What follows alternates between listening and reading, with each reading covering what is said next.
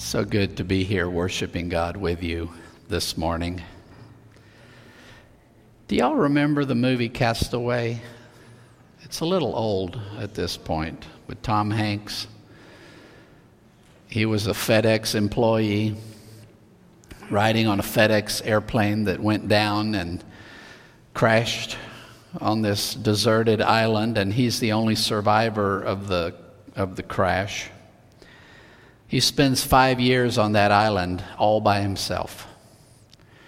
And in the movie, he basically finds all these FedEx packages and opens them and tries to use the items that are in these packages to help him survive for these 5 years. But there's one package he never opens. It's kind of a physical, tangible representation of Tom Hanks's hope that one day somebody is going to rescue him. One day he's going to leave that island, and one day he is actually going to take that package he saved and he's going to deliver it to its destination. Hope is such a powerful thing, and it's so necessary, specifically in the darkest moments. That's kind of the situation we find ourselves in the passage we're going to look at today.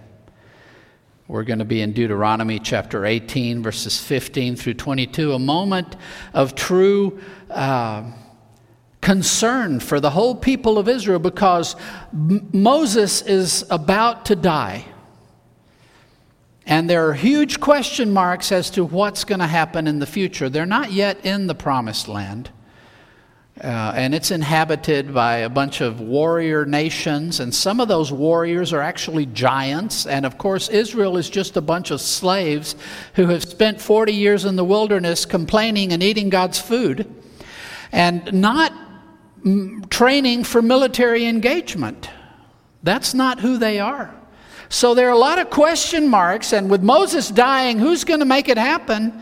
It's a dark moment for the people of Israel. And there are a lot of things that might lead them to despair.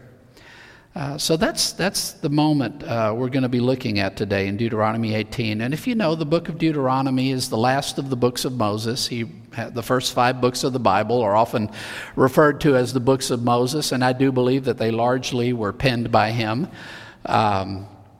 And Deuteronomy is the last of these, in which Moses knows he's going to die, and he actually gives a series of speeches to the people of Israel. They're kind of his farewell speeches. And what he does in Deuteronomy is he reviews the history. This is what has happened. This is what God has done for us and with us. And he reviews the law, the covenant of the law that Israel has entered into with God. He goes over all of this and kind of prepares Israel for what lies ahead.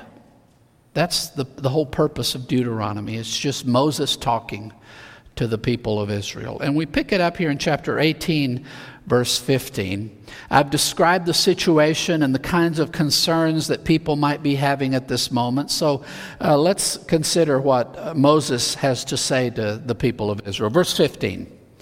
Yahweh, your God, will raise up to you a prophet like me from among you, from your brothers.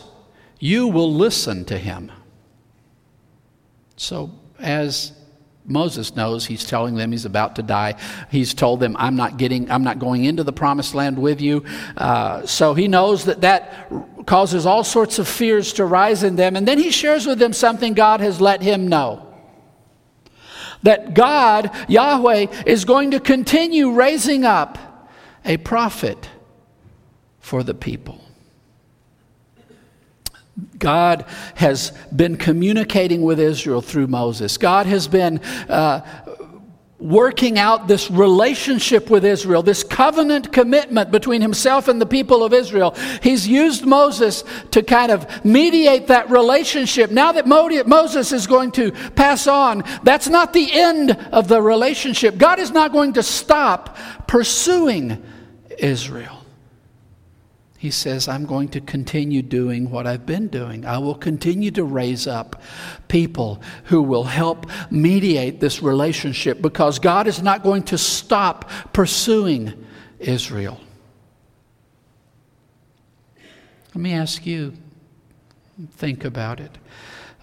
Moses has left behind the written law. He's left behind these books of Moses, the kind of beginning core of what would be the scriptures, the Bible. And as he's passing on, he says God's going to continue. He has more to say. He's going to bring more people into the conversation.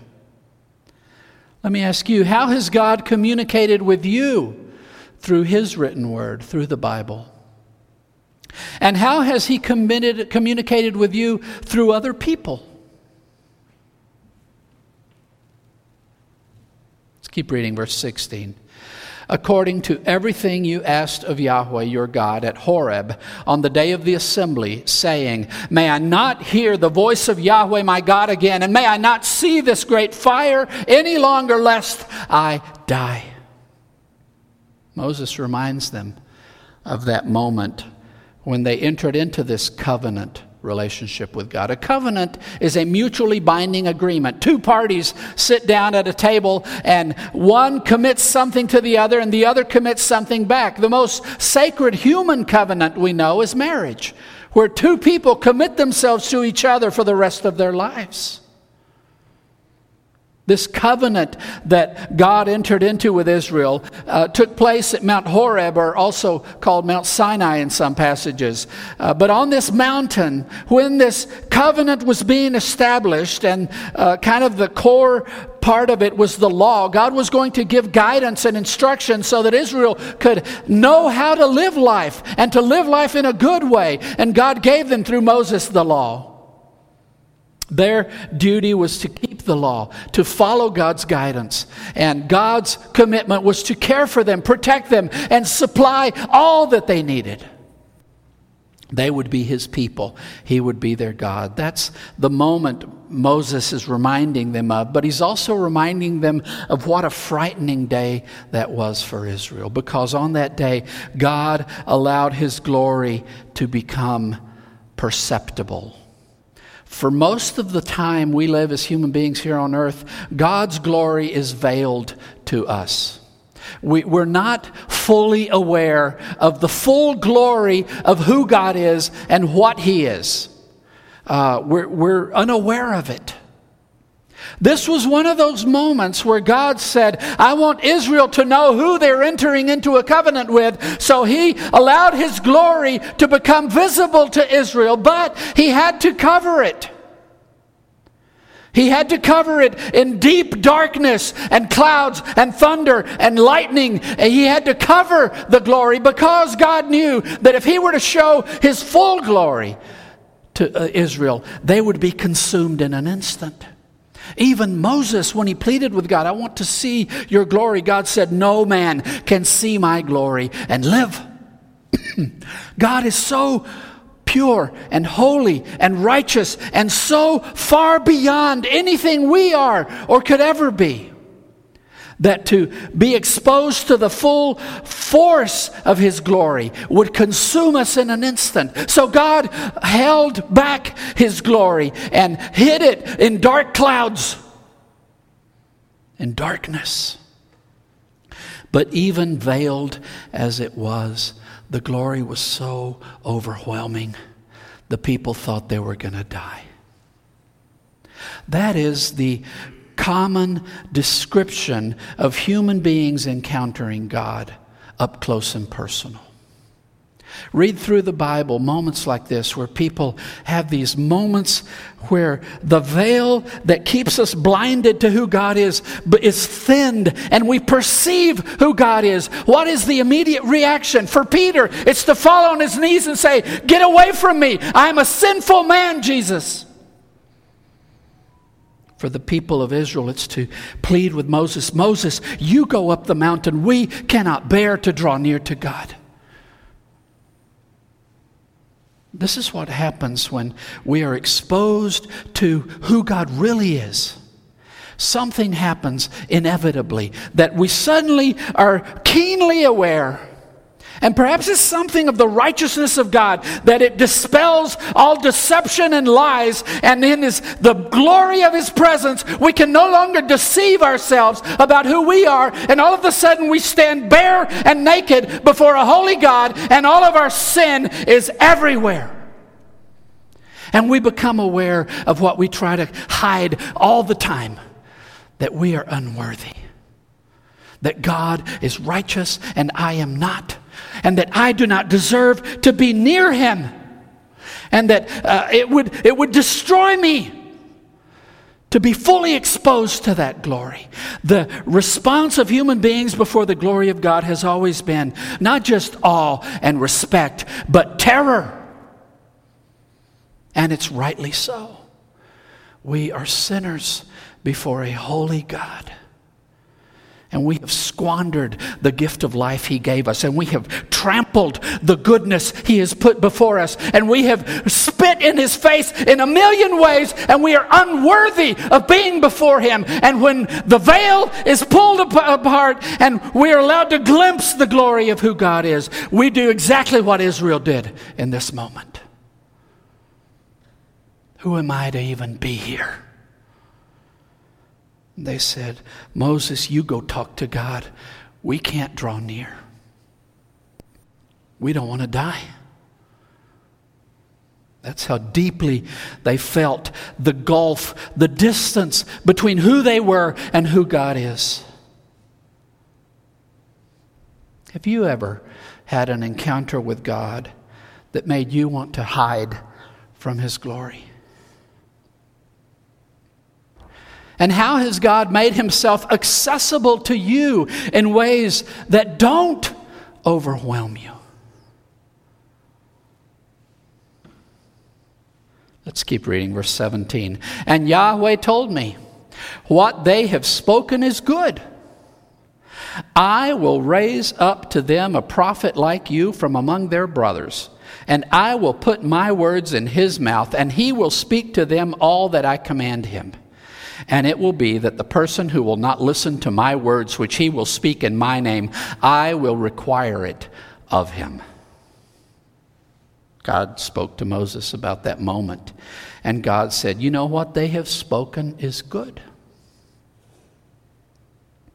It is good for us to have a right estimation or a right appreciation, or at least an approximation of a right understanding of what our status is before God Almighty. Because it is too easy for us, given the fact that we are not exposed to the fullness of His glory day to day, to deceive ourselves into thinking that God is really not all that big a deal.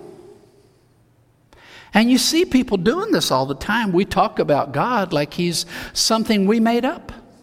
And we debate about Him. And we talk about what God can or can't do, or can be or can't be. And we have our theological positions and we argue with each other. That's within the Christian community. You get it outside of that, and we're arguing about whether God exists at all or not. And if He were to exist, He certainly couldn't do the things He's doing, because I have decided that God should not be able to do things that way.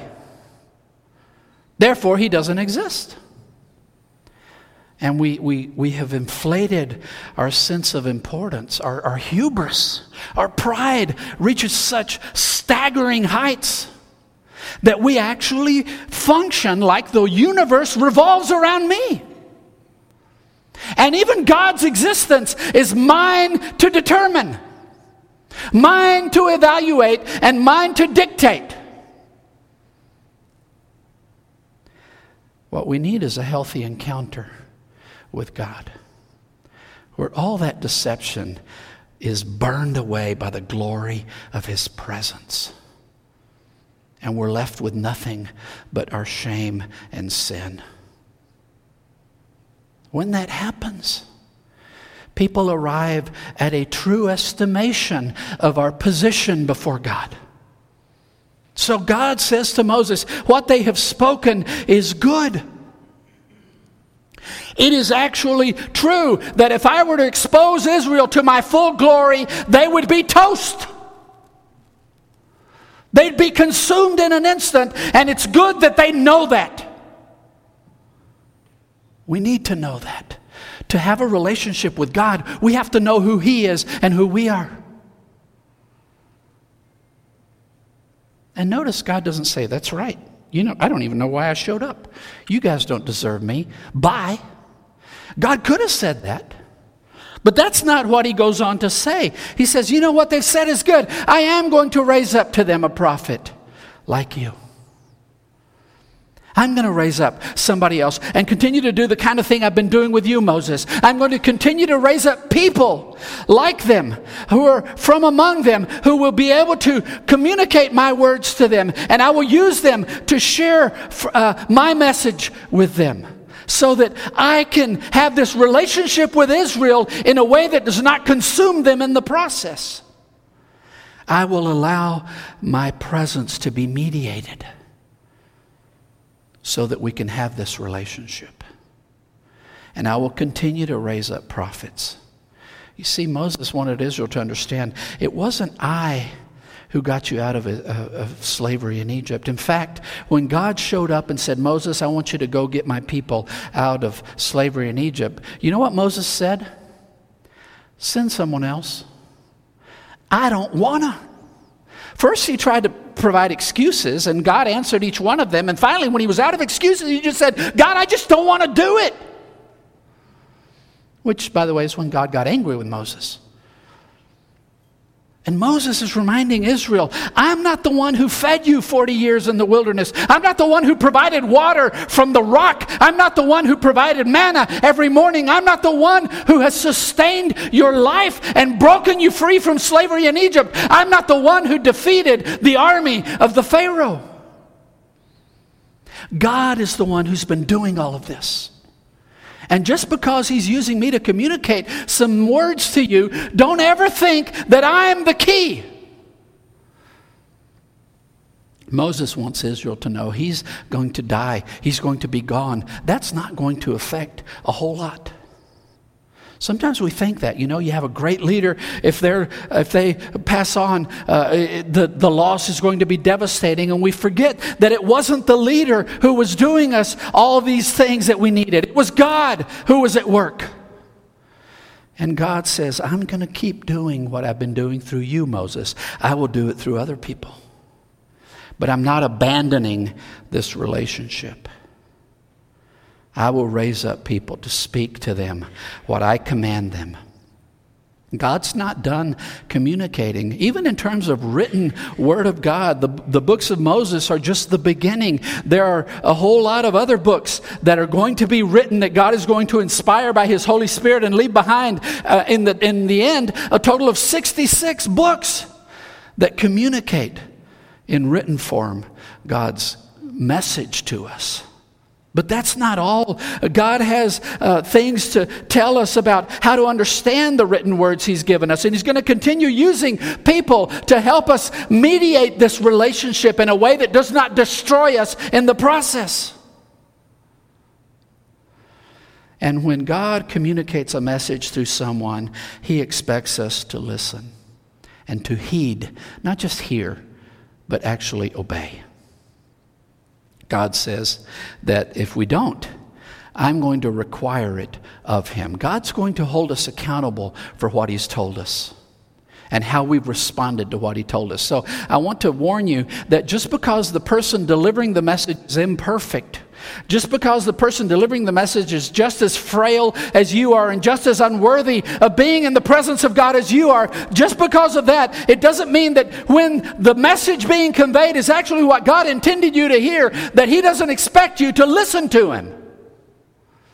Now, don't ever put your attention on the one delivering the message, but listen, and if it is a message from God, obey it. Do what God is saying to you.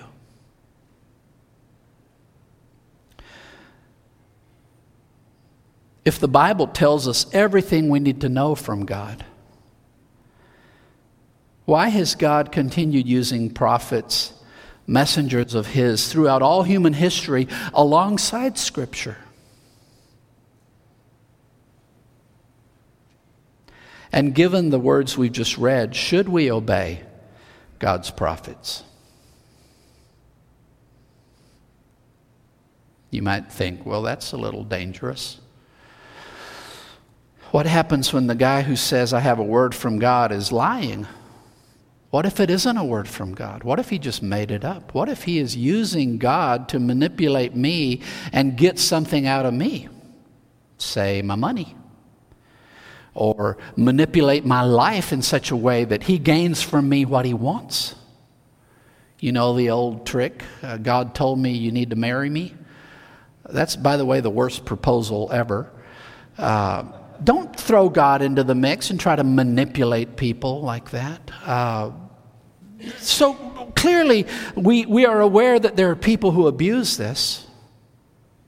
And yet God says, if you don't listen to what I said, I'm going to hold you accountable for it. So we definitely want to heed what God is saying to us. How do we know the difference? Well, Moses goes on to give some help. However, verse 20, the prophet who acts presumptuously, speaking a word in my name which I have not commanded him to speak, or who speaks in the name of other gods, that prophet will die. And when you say in your heart, how will we know the word that Yahweh has not spoken? When a prophet speaks in the name of Yahweh and the word does not happen, nor is it fulfilled, that is a word Yahweh has not spoken. The prophet spoke in pride. You will not fear from him.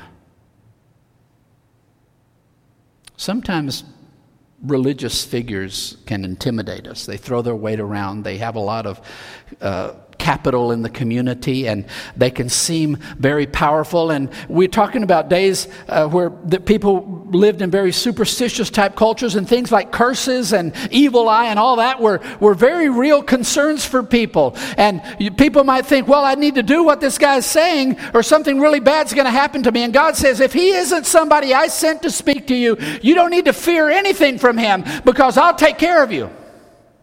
I don't care what powers this witch doctor has, he's not going to be able to do anything to you, because I am going to take care of you.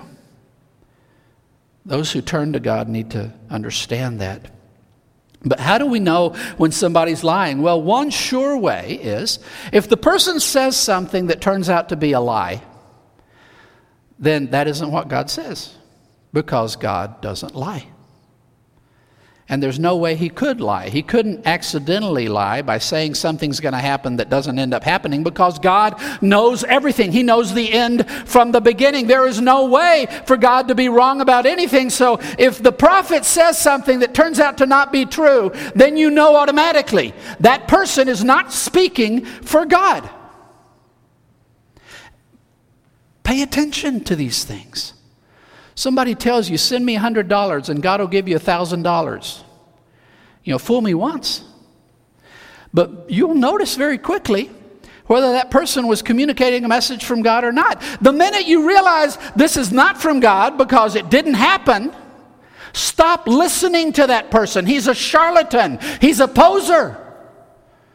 He's claiming to communicate word of God, and he's lying.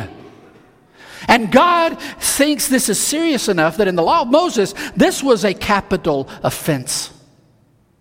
If you claimed to speak for God and you were lying, they were to put you to death. And you might think, well, that's extreme. Well, let me tell you, words from God are life and death matters. You think there's anything more important than what God has to communicate to us? So if a prophet claims something that turns out to be not true, it's not just, oh, he got it wrong this time. Just stop listening to that person. There are other ways. Deuteronomy 13, verses 1 through 3. If a prophet or a dreamer of dreams arises among you and gives you a sign or a wonder, and the sign or wonder that he tells you comes to pass, and if he says, let us go after other gods which you have not known, and let us serve them, you shall not listen to the words of that prophet or that dreamer of dreams. For Yahweh your God is testing you to know whether you love Yahweh your God with all your heart and with all your soul. Sometimes people do things that appear to be supernatural. I do not doubt that there are witch doctors in this world who conjure spells and do things, and there may be some supernatural thing going on. I don't doubt that. I don't doubt that there may be some psychic person out there who has some occasional insight that proves to be supernatural. I don't doubt that those things can happen. I don't really care, because I'm not really interested in what a witch doctor has to tell me. I'm interested in what God has to tell me. Now, in terms of what they're saying or doing or whatever, I don't have to worry. I have nothing to fear from them, because if I'm pursuing God, He's got me. So occasionally there are people who do things that appear supernatural or appear to happen the way they said, and here's the next sentence. This is, for example, cults. They all have three things in common. There's an abuse of power, an abuse of money, abuse of sex. Every time. Somewhere in there, the abuse of power involves diminishing God in some way that the leader of the cult takes God's place. Now, all these things happen, and you need to be able to say, you know what, this is not a message from God. And how do we know? Not just whether it's a lie or what they say is going to happen doesn't happen, but let me see what God's already said and compare. Now, when God says, if this guy shows up, does something amazing and says, let's go serve other gods, how do you know that's a lie? Why do you know that's a false prophet? Well, because God has already said, you will have no other gods before me. The 10 Commandments, the first 2 commandments, you will have no other gods in my presence, and you will not make any statues of anything and worship them. So, if a person does something impressive, but then asks you to do something that God has already said not to do, guess what? God doesn't change His mind. That's the benefit of the Scriptures, the written Word of God. It gives us a firm ground against which to compare everything else. Now, here's the tricky part about this way of knowing a fake. You have to know God's Word. You have to know what God has already said. You have to make time in your busy life to read God's Word and to know it. And it can seem like we're too busy for it. But is there a message more important to receive in our lives than what God has to say to us? When we know what God has said and somebody says something that contradicts it, then we know, wait a minute, that cannot be a prophet of God, because in Hosea it says this, or in Isaiah it says this, or in Matthew it says this. The Apostle Paul said this, Jesus himself said this, and therefore this cannot be true. We can know that somebody is being an imposter, claiming to speak for God, by comparing what they're telling us against what God has already said. Not all who claim to speak for God are telling the truth. How can we tell the difference between a genuine messenger of God and a fake? I could end here. But there's something about this passage that resonates through the rest of Scripture. It isn't just that this moment Moses was about to die and God's letting Israel know, I'm going to continue the conversation, I'm going to continue the covenant relationship, and I will continue to raise up these mediators so that my glory does not overwhelm everything and we can have this relationship. But through the centuries, the Jewish people kept reading those words in Deuteronomy 18:50. God will raise up a prophet like me. And they kept saying, what's that like me bit? Because when Moses showed up, we were a bunch of slaves. We were nothing. We were a bunch of pagans, really. And God gave us his law and entered into a covenant with us that changed everything. We were broken free from slavery and made children of God. There were a lot of prophets that came after Moses, but none of them did anything as earth-shattering as that. Basically, what the prophets that came after Moses did was they took the books of Moses and interpreted for their day, how do we obey God's instructions in the covenant?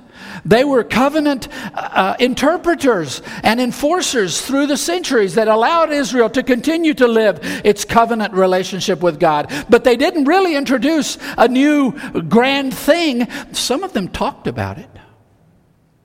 Some of them talked about somebody who would come and bring a new covenant. Some of them talked about somebody yet to come, but none of them were it. And the Jews thought about this prophet like me. Nobody has risen to the stature. They all pale in comparison to Moses. So this prophet like me has not arrived. We can see it in the Gospel of John when John the Baptist starts his ministry and people wonder, oh, this guy's a prophet. Maybe he's the prophet that Moses was talking about. John 1, 19 through 21. When the Jews sent priests and Levites from Jerusalem to ask him, who are you? He confessed, this is John the Baptist, and did not deny but confessed, I am not the Christ. And they asked him, what then? Are you Elijah? He said, I am not. Are you the prophet? And he answered, no. Anecdotally, I will say, even though John the Baptist said he was none of those three things, he was wrong about one of them. Jesus said he was that Elijah, the promised person like Elijah that would show up and prepare Israel for the coming of the Messiah. But he apparently was not aware of it himself. Verse 25, they asked him, then why are you baptizing if you are neither the Christ, nor Elijah, nor the prophet? Notice, you need to capitalize prophet there. When they say the prophet, they're talking about this Deuteronomy 18:15 prophet, one like Moses. I think John in his gospel lets us know clearly who this person to convey, and that's what a prophet is. A prophet is somebody who shares God's word with other people, who conveys the message of God to other people. John writes his whole gospel around the idea of conveying a message. John 1:1, in the beginning was the message, and the message was with God, and the message was God. And John's telling us that God wanted to communicate to us. And again, this idea begun in Deuteronomy 18 of God communicating through someone just like us from among us. God did that most supremely when he himself stepped into flesh. And this time, rather than veiling his glory in dark clouds and thunder and lightning, he veiled his glory in human flesh, so that he could literally walk among us without consuming us. And how better could he communicate with us who he is than speaking his own words with human lips, in human language, and living a human life among us so that we could observe how kind and compassionate he was with sinners and broken people, and how outraged he was with hypocrites and holier than thou people who thought they deserved everything.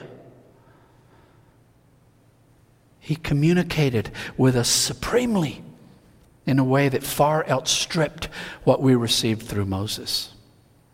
In fact, he came and established a new covenant that made the covenant of Moses obsolete. So, if we're going to say a prophet like Moses and all the others were pale reflections of who Moses was, when the prophet showed up, it turned out that he was actually the real deal, and Moses the pale foreshadowing. The shadow of the reality. Verse 14, John 1. And the word, the message became flesh and dwelt among us, and we have seen his glory. Glory is of the only Son from the Father, full of grace and truth. We see it in Acts when Peter preaches at Pentecost. He's explaining what they've just witnessed. He says, Moses said, Acts 3:22 and 23, Moses said, the Lord God will raise up for you a prophet like me from your brothers. You shall listen to him in whatever he tells you, and it shall be that every soul who does not listen to that prophet shall be destroyed from the people. Peter quotes the passage from Deuteronomy we've been looking at today and goes on to tell them this prophet God was talking about is Jesus. Stephen says the same thing in his sermon in Acts 7:37 before they stone him to death. This is the Moses who said to the Israelites, God will raise up for you a prophet like me from your brothers. And he goes on to say that's Jesus that Moses was talking about.